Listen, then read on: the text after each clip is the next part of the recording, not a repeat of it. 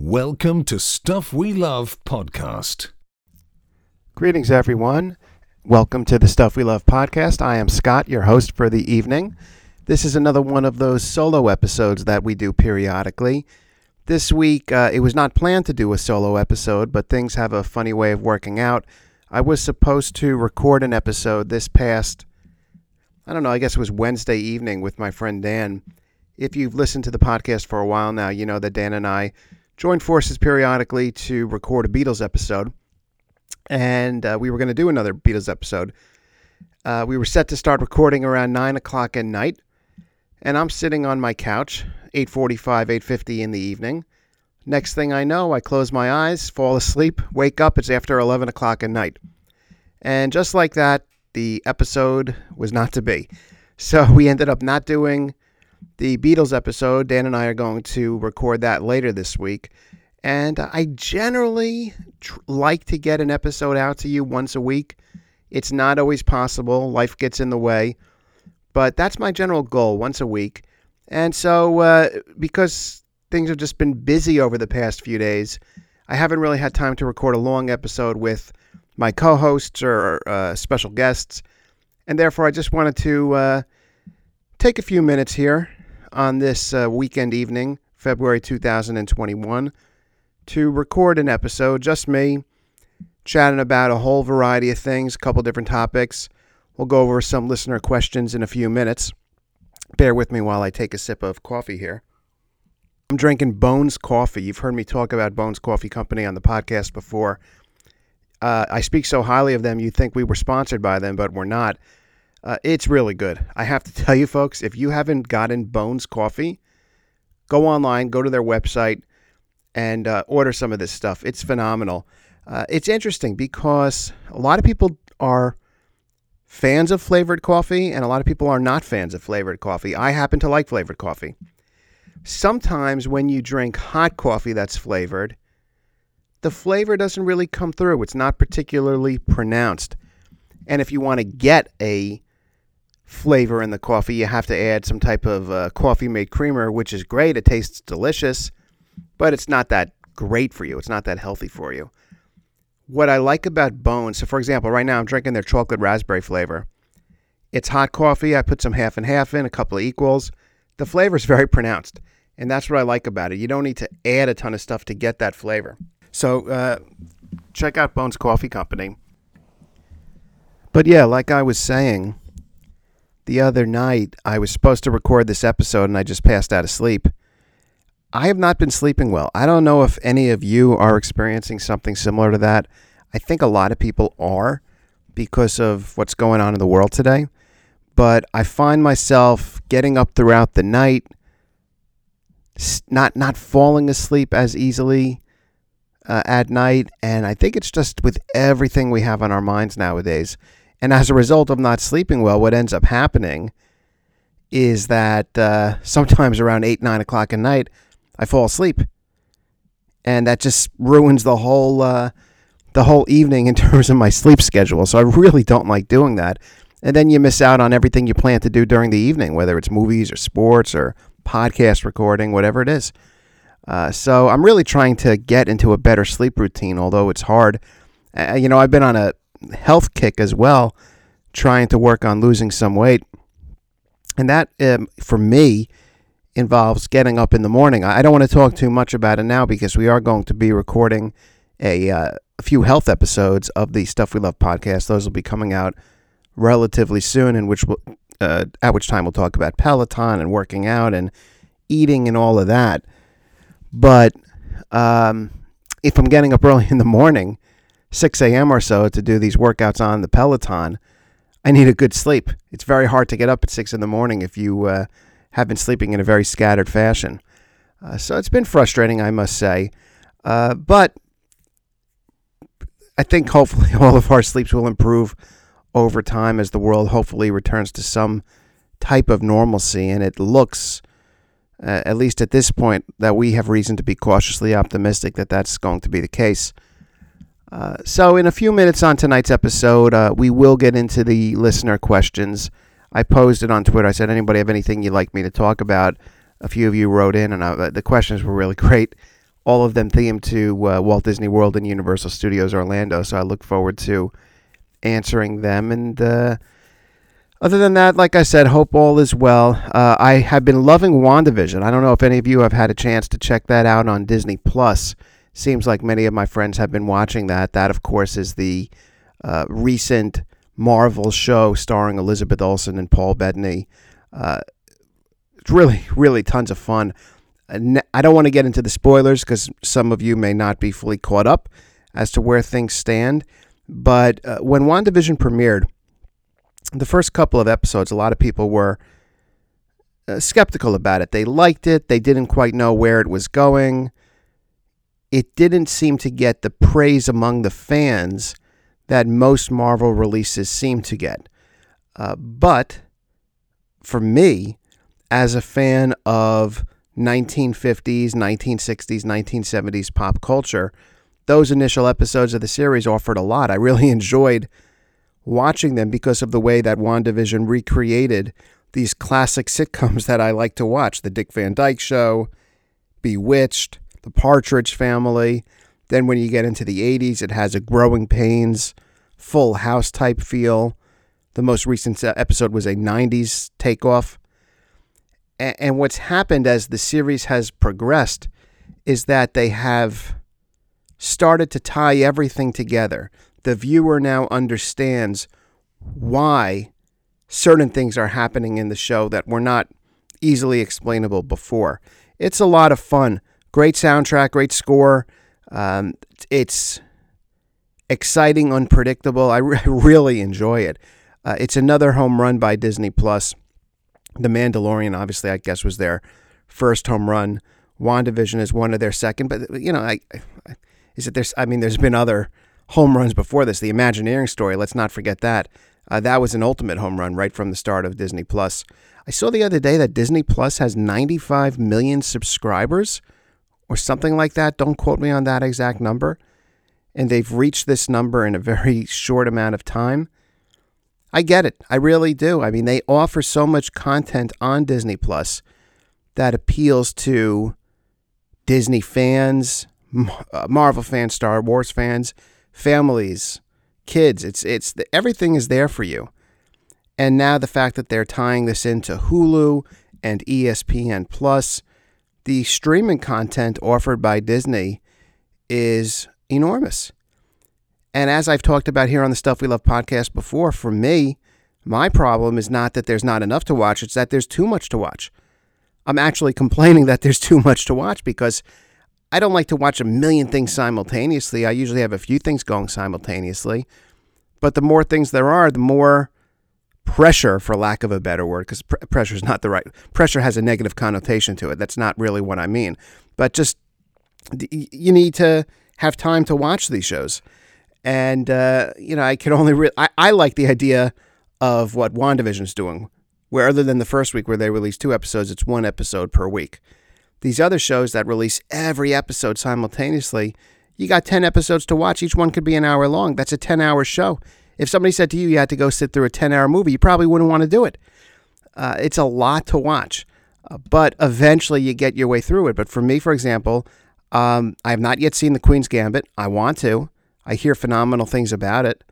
I am a little bit behind on The Crown. Like to catch up on that. I didn't see the second season of The Boys on Amazon. And there's a whole host of other shows that I have a tremendous interest in seeing. I just haven't gotten to it yet because in addition to all of these TV shows, I'm trying to stay up to date on movies. There's plenty of sports to watch. I like to listen to music, play video games, read. There's so much to do and only so much time to do it.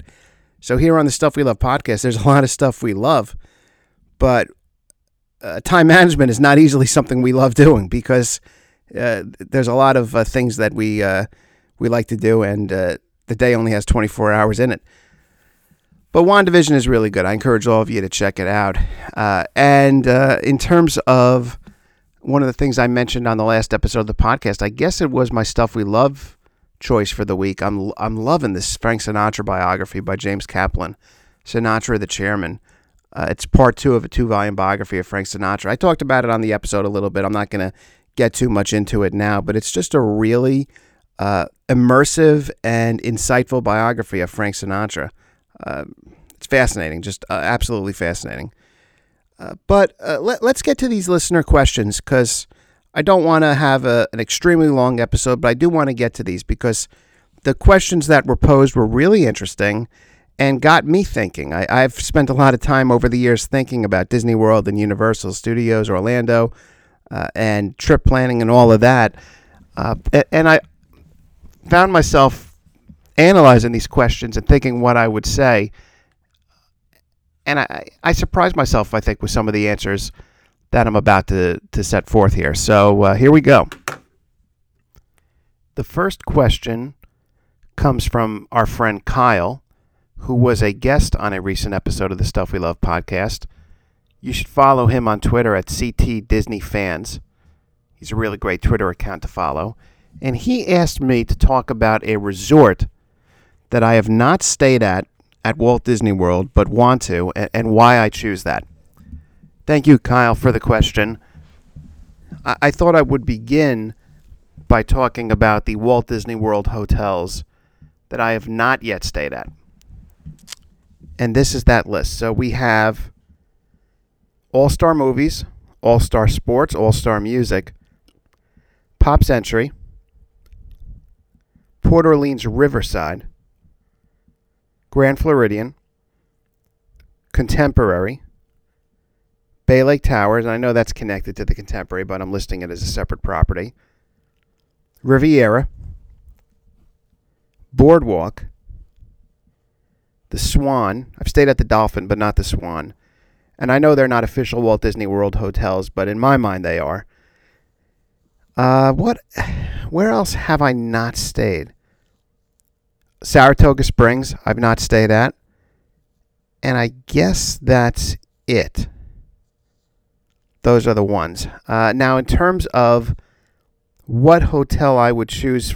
Another one I'd mention. I've stayed at Jambo House over at Animal Kingdom Lodge. I have not stayed at Kidani Village. And I know they're both considered part of the Animal Kingdom Lodge property. But for purposes of this discussion, I'm including Kidani Village as a separate hotel. And I know Kyle loves Kidani Village. For me, if I had to narrow it down from that list to the final three, let's say, for me personally, that final three would be the Riviera, the Contemporary, and the Grand Floridian. Those are my final three. From that final three, I'm going to immediately eliminate the Contemporary, not because I don't want to stay there. In fact, I would love to stay there. But just doesn't jump out, especially now that they're, from what I understand, about to undergo some renovations. I'd rather wait until those renovations are done.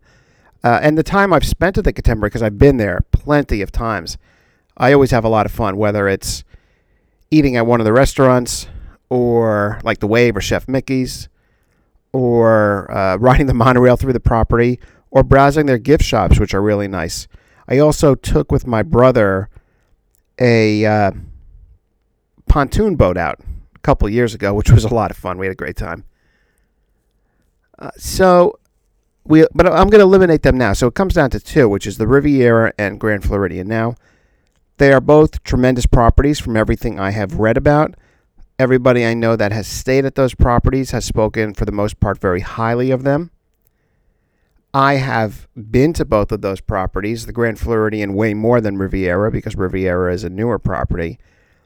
I spent some time in Riviera a little more than a year ago on a trip to Disney World in January 2020. And from what I physically saw, the only complaint I had as a visitor to the property is that the lobby was small and the main gift shop was small. And the gift shop thing is not a big deal, but it was a really small gift shop in my opinion. And the lobby being small, it's just personal preference. It's an expensive hotel, and I would prefer a larger lobby, although it's not a requirement. And the benefits you get at the Riviera Hotel are tremendous, with the Skyliner being on property, it being a new resort, modern, beautiful pools, good dining options, And while I haven't seen firsthand any of the rooms on the property, I've certainly seen YouTube videos of those rooms. And they are beautiful. They really are just spectacular, whether you're looking at a studio or a one-bedroom there. It's just one-bedroom villa. They're really great. But for me, after giving this a lot of thought, if there was one hotel at Walt Disney World that I have not yet stayed at but would like to stay at, it would be the Grand Floridian. Now, let me tell you, I guess an interesting way of looking at this would be to start by saying what doesn't really interest me about the property. Because it's not like everything about it is something that immediately appeals to me. Again, this is a personal call, and everybody will have a different approach to it. In terms of the decor of the rooms, again, from what I have seen, while I like it, it's not my first choice in style. I would prefer the decor over at Riviera. I think I'd prefer the decor over at Contemporary. Maybe even at the Swan, something a little bit more modern. The Grand Floridian is not what I would call a modern hotel.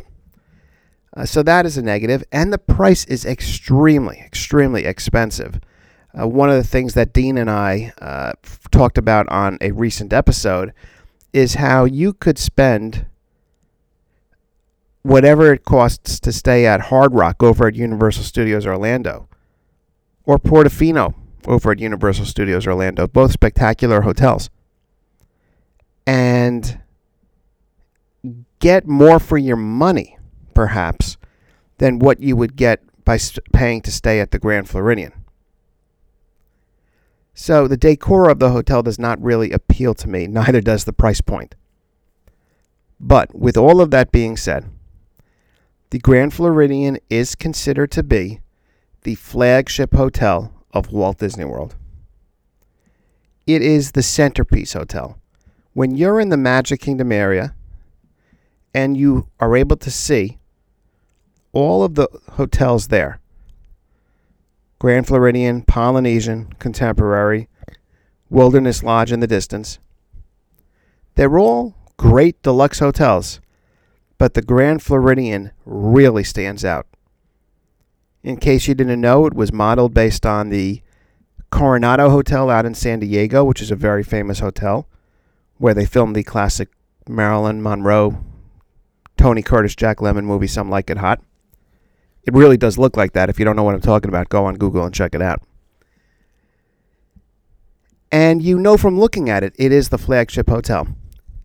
The lobby at the Grand Floridian is unbelievable. Is it my favorite lobby I've been in Walt Disney World? No, I actually prefer the Wilderness Lodge lobby. I prefer the Jambo House lobby. I prefer... I was going to think Yacht Club, Beach Club. I'm not sure I do prefer those. But I prefer the two that I mentioned. But I do think the Grand Floridian lobby is extremely impressive, jaw-dropping when you walk in. The grounds are immaculate.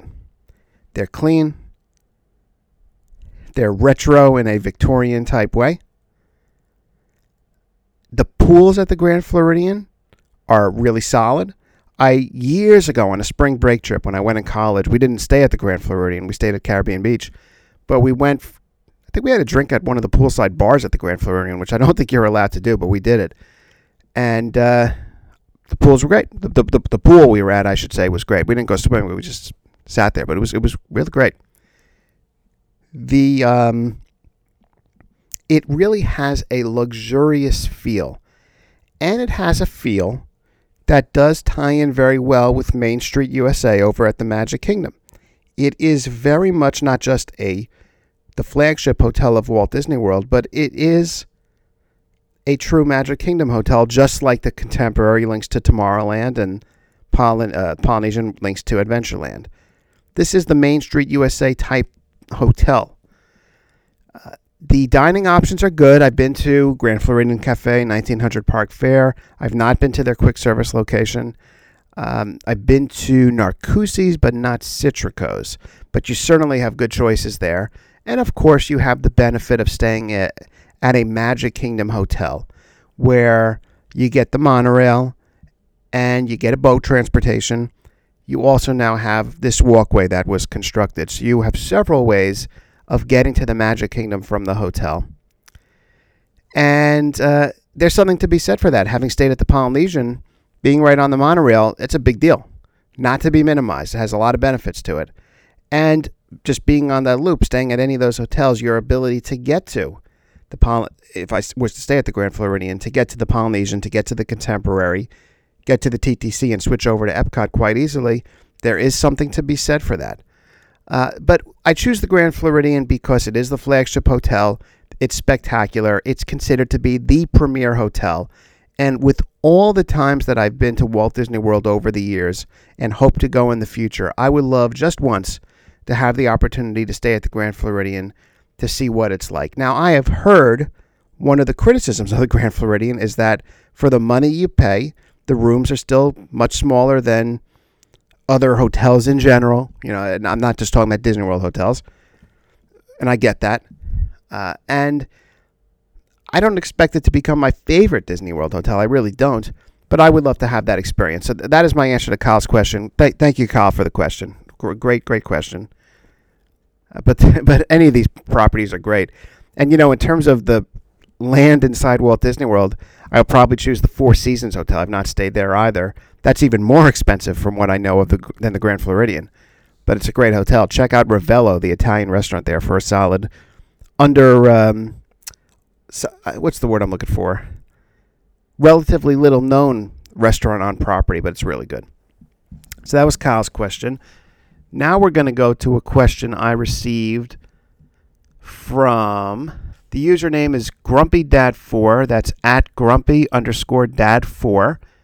He asked me to talk about Disney Springs versus City Walk dining and shops. Great question. Thank you so much for that question. Everybody follow GrumpyDad4 on Twitter. And remember, that's Grumpy_Dad4. A little bit of background for our listeners that may not be totally familiar with it. So over at Walt Disney World, you have Disney Springs. This used to be known as Downtown Disney. And Disney Springs is a shopping, entertainment, and dining complex comprised of several neighborhoods. And for me, it's an essential part of a Disney World vacation, not just once, not just twice, but multiple times, especially if I'm going to be at Walt Disney World for an extended period of time. I love going there. That's just a little bit of basic background. City Walk is over at Universal Studios Orlando. And it is, I guess you could say, the Disney Springs equivalent over there. There are restaurants, there are shops, there is entertainment. It is smaller, and it is located right outside the gates of Universal Studios Orlando and Islands of Adventure, which are the two, as of the date of this recording, Universal Orlando theme parks. I guess there's Volcano Bay. I don't know if that's a water park. I don't know if I'd call that a theme park. Maybe they would, but to me it's a water park. Now, I was asked to talk about it from the perspective of dining and shops. Let's start with the dining. You have multiple restaurants at both locations, both sit-down meals and quick service meals. Just to mention a few of the options available, let's start at Disney Springs. You have restaurants like the Boathouse, Chef Art Smith's Homecoming, the Rainforest Cafe, Paddlefish. You have, I guess, T-Rex. The name is escaping me. The T-Rex restaurant. You have, I hope I'm saying this right, Jaleo, the Jose Andres restaurant. You have City Works Pub that recently opened. You have Splitsville. You have quick service places like the Chicken Guy and Earl of Sandwich. You have those are the places where you can go for a meal, and there's others I'm missing, but just a few to mention. Then you have, in terms of dessert options, over at Disney Springs, Ghirardelli, the Ganachery, Amorette's, which is a bakery type place. You have a gelato location, Sprinkles Cupcakes. You have Goofy's Candy Barn. Is that Candy Barn or Candy Company? Candy Company. and other places. That just gives you a taste of the stuff that you're looking at. There are more. The Polite Pig, by the way, is another dining option that just occurred to me.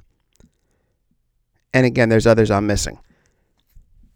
Then over at City Walk, in terms of the dining options, for the sit-down restaurants, you have a Bob Marley-themed restaurant. You have Jimmy Buffett's Margaritaville, Hard Rock Cafe, Toothsome Chocolate Factory, which is both a sit-down restaurant and a dessert location.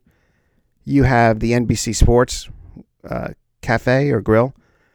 You have, I guess the name of it is Il Vivo. It's an Italian restaurant over there. I've been there, and I really like it. It's just the name is escaping me. You have Cowfish, which is a burger and sushi place. And there are a couple of other locations for dining there. Quick service, you have a Burger King, I think, there. For dessert, another great location is Voodoo Donuts, well-known place. I think there's another ice cream place. So you have good choices at both. To me, the edge goes to Disney Springs from a dining perspective, though, for a couple of reasons. One, just in terms of sheer number of restaurants, you have more choices over at Disney Springs. And while I've never had a bad meal over at Universal City Walk, I've enjoyed everything I've eaten there. At Disney Springs, you are given the choice of several what I would call best of the best, top of the line restaurants. Not in terms of fanciness, but just in terms of food. Anybody that's listened to the Stuff We Love podcast knows that I am a fan of the Boathouse. It's my favorite restaurant in the world. I love Chef Art Smith Homecoming. The food is delicious there. Just those two restaurants alone, the fact they're over at Disney Springs, gives that the edge from the dining perspective. But then you also have other locations at Disney Springs to eat, which are really good. I happened to have a good meal on my last visit to Maria and Enzo's, I guess is the name of the place, a recently opened Italian restaurant. I know it doesn't really get as much attention as some of the other places, but I really enjoyed it. I had a great meal over at the Italian restaurant at Disney Springs, which Trattoria. Am I saying that right? I'm going to look that up. It's the benefit of a solo show. Could take the time to just take a look at what that restaurant is called. I want to make sure I'm giving the Trattoria Al Forno over at Disney Springs is a really good place. So, but just Boathouse. Oh, and Wolfgang Puck's Cafe. Again, I know not everyone is crazy about this place. I had a terrific meal there. So I choose Disney Springs for the dining. Plus, in terms of the desserts, Ghirardelli is phenomenal. The ganachery is great. Amorette's looks great. They recently opened up Everglazed Donuts. Then you have Gideon's, if you're lucky enough to be able to get something there because it's so crowded. You have really solid dessert places. So I give the edge to Disney Springs from a dining perspective. But with that being said, from a dining perspective, there is absolutely nothing wrong with City Walk, particularly on the dessert front. Because when I go to City Walk or I go to Disney Springs, I'm really going there for eating dinner and dessert. I have been there for lunch, and I've been there for an afternoon snack, but based on the way I personally do my trips, I'm more likely than not going to be there for dinner and dessert after dinner. And in terms of that dessert after dinner, Universal City Walk gives you, in my opinion, two of the most fantastic options anywhere in the world. You have Voodoo Donuts, which is not just a unique food experience in terms of the store itself and the decor, which is really unique, but the donuts are out of this world good. From the moment you walk into the store and you see the donuts on that spinning wheel, to the packaging of the donuts and the variety there, it's a very unique donut experience. And I know Disney Springs recently opened up Everglades. And I've heard pretty good things about it. Not universal praise, but pretty good things. I've been to Voodoo Donuts now multiple times. I love it. It's great. And then, additionally, over at Universal Studios Orlando, at City Walk, to Toothsome Chocolate Factory and Savory Feast Kitchen, I think is the full name of the place. Not only do I like the food there, but from a dessert perspective, whether you're getting ice cream, milkshakes, chocolates, it is so, so good. Their chocolate times 5 milkshake is phenomenal. I've had their triple brownie sundae, which is enough for 50 people, but yet I finished it myself, which kind of freaks me out. It's just solid. And even though I give the dining edge to Disney Springs, if you said to me, I want you to go choose a place for a dessert, I may end up going to Universal City Walk. That is how highly I think of that location as well. And for me, I consider both Disney Springs and City Walk's dining options to be essential parts of my vacation experiences in the Orlando area. Now, from a shopping perspective, I am more familiar, admittedly, with the shopping opportunities over at Disney Springs than I am over at City Walk. I've spent more time shopping at Disney Springs than I have at City Walk. Now, in terms of City Walk shopping opportunities, they have a Universal Studios store, which is rumored to be moving into an even larger location than it's currently at, which makes sense to me. It seems to be a relatively small location right now. Excuse me. And then you have a few other stores, a couple of them closed recently. To be perfectly honest with you, I'm not even fully knowledgeable enough to talk about the full scope of shopping opportunities at City Walk. But I can talk to you about the full scope of shopping opportunities over at Disney Springs. And Disney Springs is going to be where I give the edge to from a shopping perspective, just based on the sheer number of stores there. The cool thing about Disney Springs in general, folks, is that each part of Disney Springs, to me, has its own feel. So if you start over by the Cirque du Soleil Theater, you're near the NBA Experience, you're near the AMC Movie Theater, the House of Blues, and Häagen-Dazs, there's a Starbucks there, and a few shopping locations. One of them is a Marvel store, and then you have a place which opened up within the past couple of years. It's a Disney store. I'm looking this up as we speak, and I've been there a few times. Disney Style is the name of it.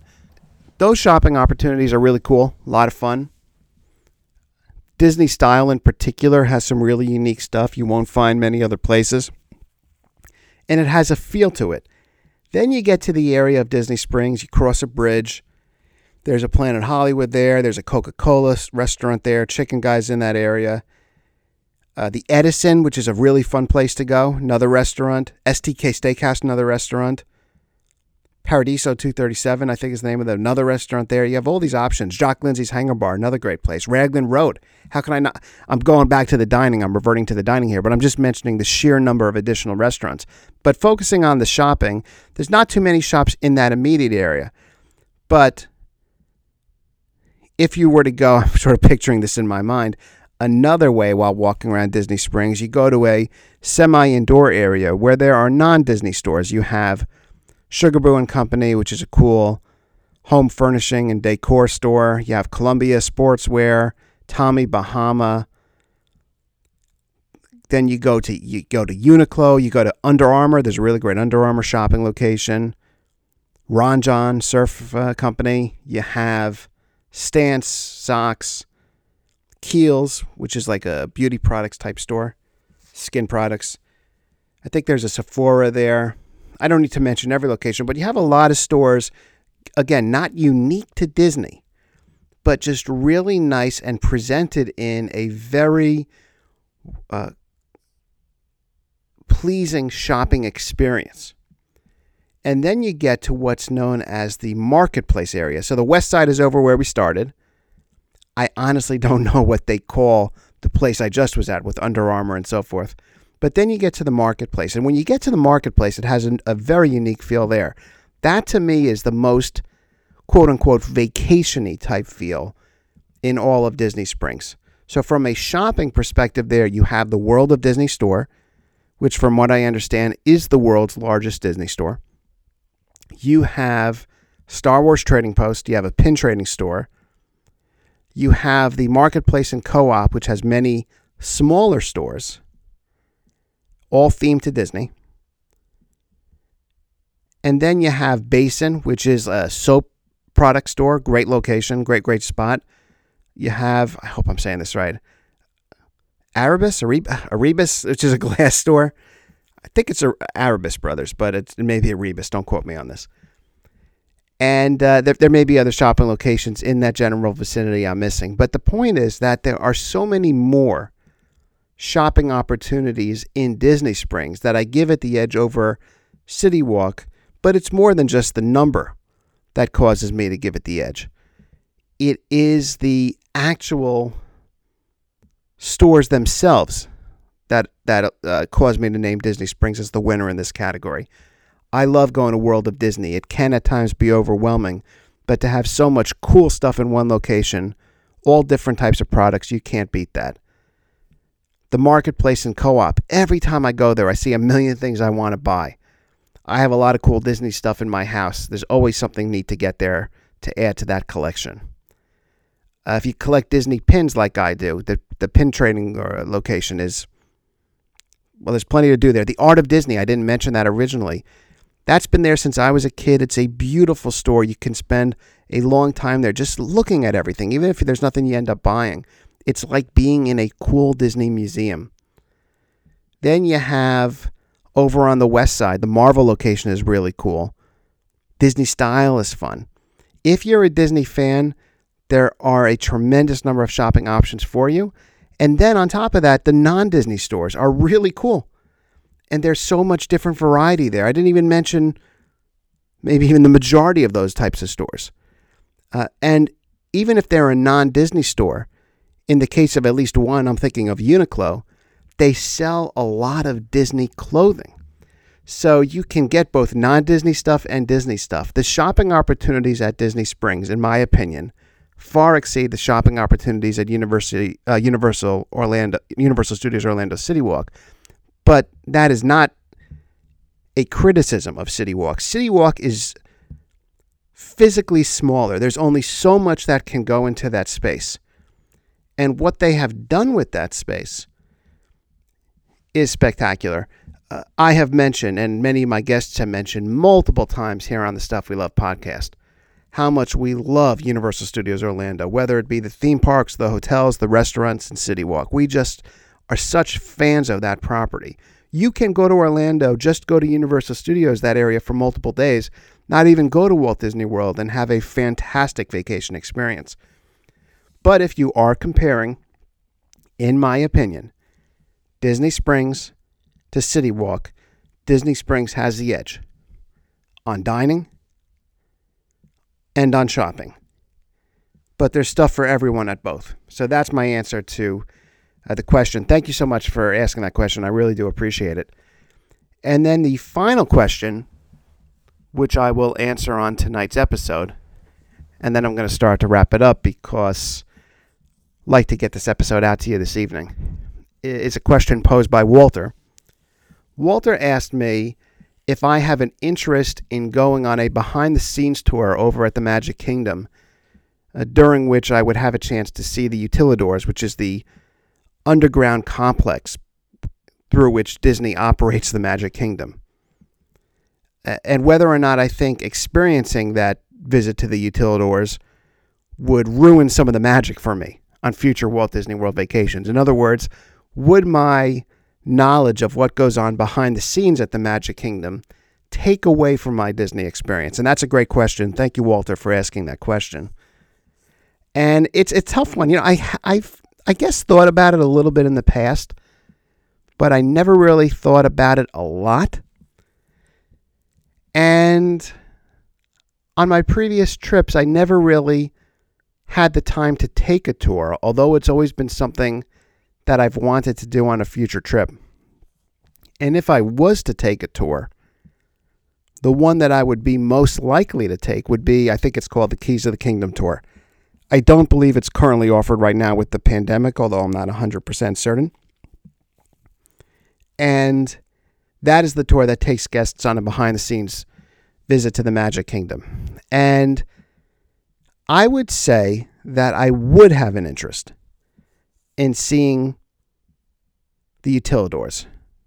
Now, the Utilidors have things that go on there, from what I understand, that certainly show that not everything is as it seems at the Magic Kingdom, which we all know to be the case anyway. But you may see characters not wearing their masks. You see garbage perhaps being transported. That's really a guess on my part as to what goes on over in the Utilidors. I don't know for sure because I've never been. But I happen to personally be interested in how the Walt Disney Company does the things that it does in terms of how they make the movies they make, how they build the attractions they build, the technology that goes into making the theme parks what they are. I have an interest in that. I've read books about it. I've watched documentaries about it. And because of my fascination with that type of stuff, I would have an interest in being in the Utilidors. I think I would find it fascinating. I really do. And I think that it would actually enhance my future visits to the Magic Kingdom. That's my take on it. Because when you're actually in the Magic Kingdom and you're in Tomorrowland or Adventureland or whatever it is that you're doing, you're on a particular attraction, that's where your focus is. I don't think I would be distracted by thinking about my visit to the Utilidors when going on these future attractions and being in these lands in the future. I think knowing how things actually work enhance my appreciation. And there are other things that I've learned about over at Disney, such as how animation developed over time. That doesn't take away my enjoyment of Disney films. I think that it actually enhances my enjoyment of Disney films. Trying to think of a example over at Walt Disney World of something that I know. Look, I have been in Disney attractions that are no longer in existence and that have been replaced at the exact same physical location with other attractions. And it doesn't take away my enjoyment of the experience. I mean, one that comes to mind, even though the attraction is now closed, you had Alien Encounter being replaced by Stitch's Great Escape. Now, it's nothing there from what I understand. I wasn't crazy about Stitch's Great Escape. When I was there, I wished I was at Alien Encounter, but it's not like my knowledge of what went on there took away from my enjoyment of it. Trying to think of another example like that. If I was to stay at the Contemporary Hotel, I'm a little bit familiar with how the Contemporary came to be built and what it was like when it was under construction. I don't think my knowledge of that would take away from my enjoyment of staying at the property. And even without actually having been to the Utilidors, I know that when you're at the Magic Kingdom, it's kind of like you're on the second floor of a location and that the first floor is the Utilidors. I know that there is, for example, the use of what's known as forced perspective to help develop what a guest to the Magic Kingdom sees. Not everything is as it seems. I know that, look, I've seen photos over at Animal Kingdom of Pandora and what is behind all the lush, beautiful trees and vegetation. Knowing that doesn't take away from my enjoyment of the experience. And even something like, for example, I remember when I rode the Skyliner. I could be wrong about this, but I think last January when I rode the Skyliner over near Epcot, when Ratatouille was still under construction, I was able to see things from a behind-the-scenes, back of the property perspective, which I actually thought was pretty cool. It didn't take away what I thought of Future World and World Showcase. So I think I would have an interest in seeing the Utilidors. Although, I think that for many people, and maybe for myself, I don't know because I've not done it, but for many people, they would not want to see what goes on behind the scenes. They want to live that fantasy that when they're at the Magic Kingdom, they're in Tomorrowland, they're on Main Street USA and so forth. They don't want to know where the cast members are going to the bathroom and where laundry and garbage gets moved and where the cast members eat and characters eat and so forth. They don't want to know that or be there, and I get that. I totally understand that. But for me, while there are convincing arguments on both sides of the equation, I think I would choose to actually spend time in the utilidors and see how things function behind the scenes.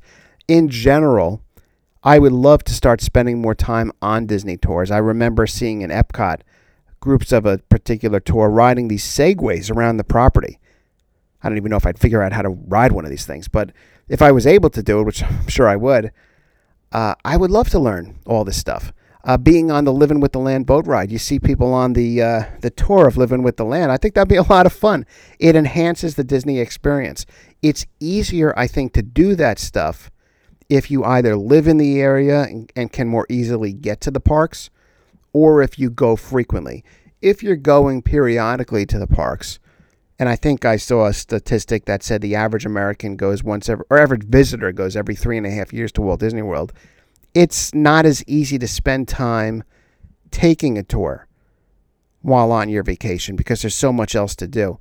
But yes, Walter, thank you for your question, and I would have an interest in seeing the utilidors and anything behind the scenes over at Walt Disney World.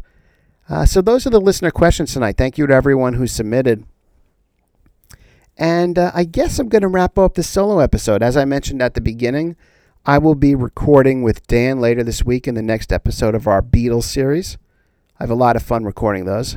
They're really great. And as always, we conclude our Stuff We Love podcast with a Stuff We Love recommendation.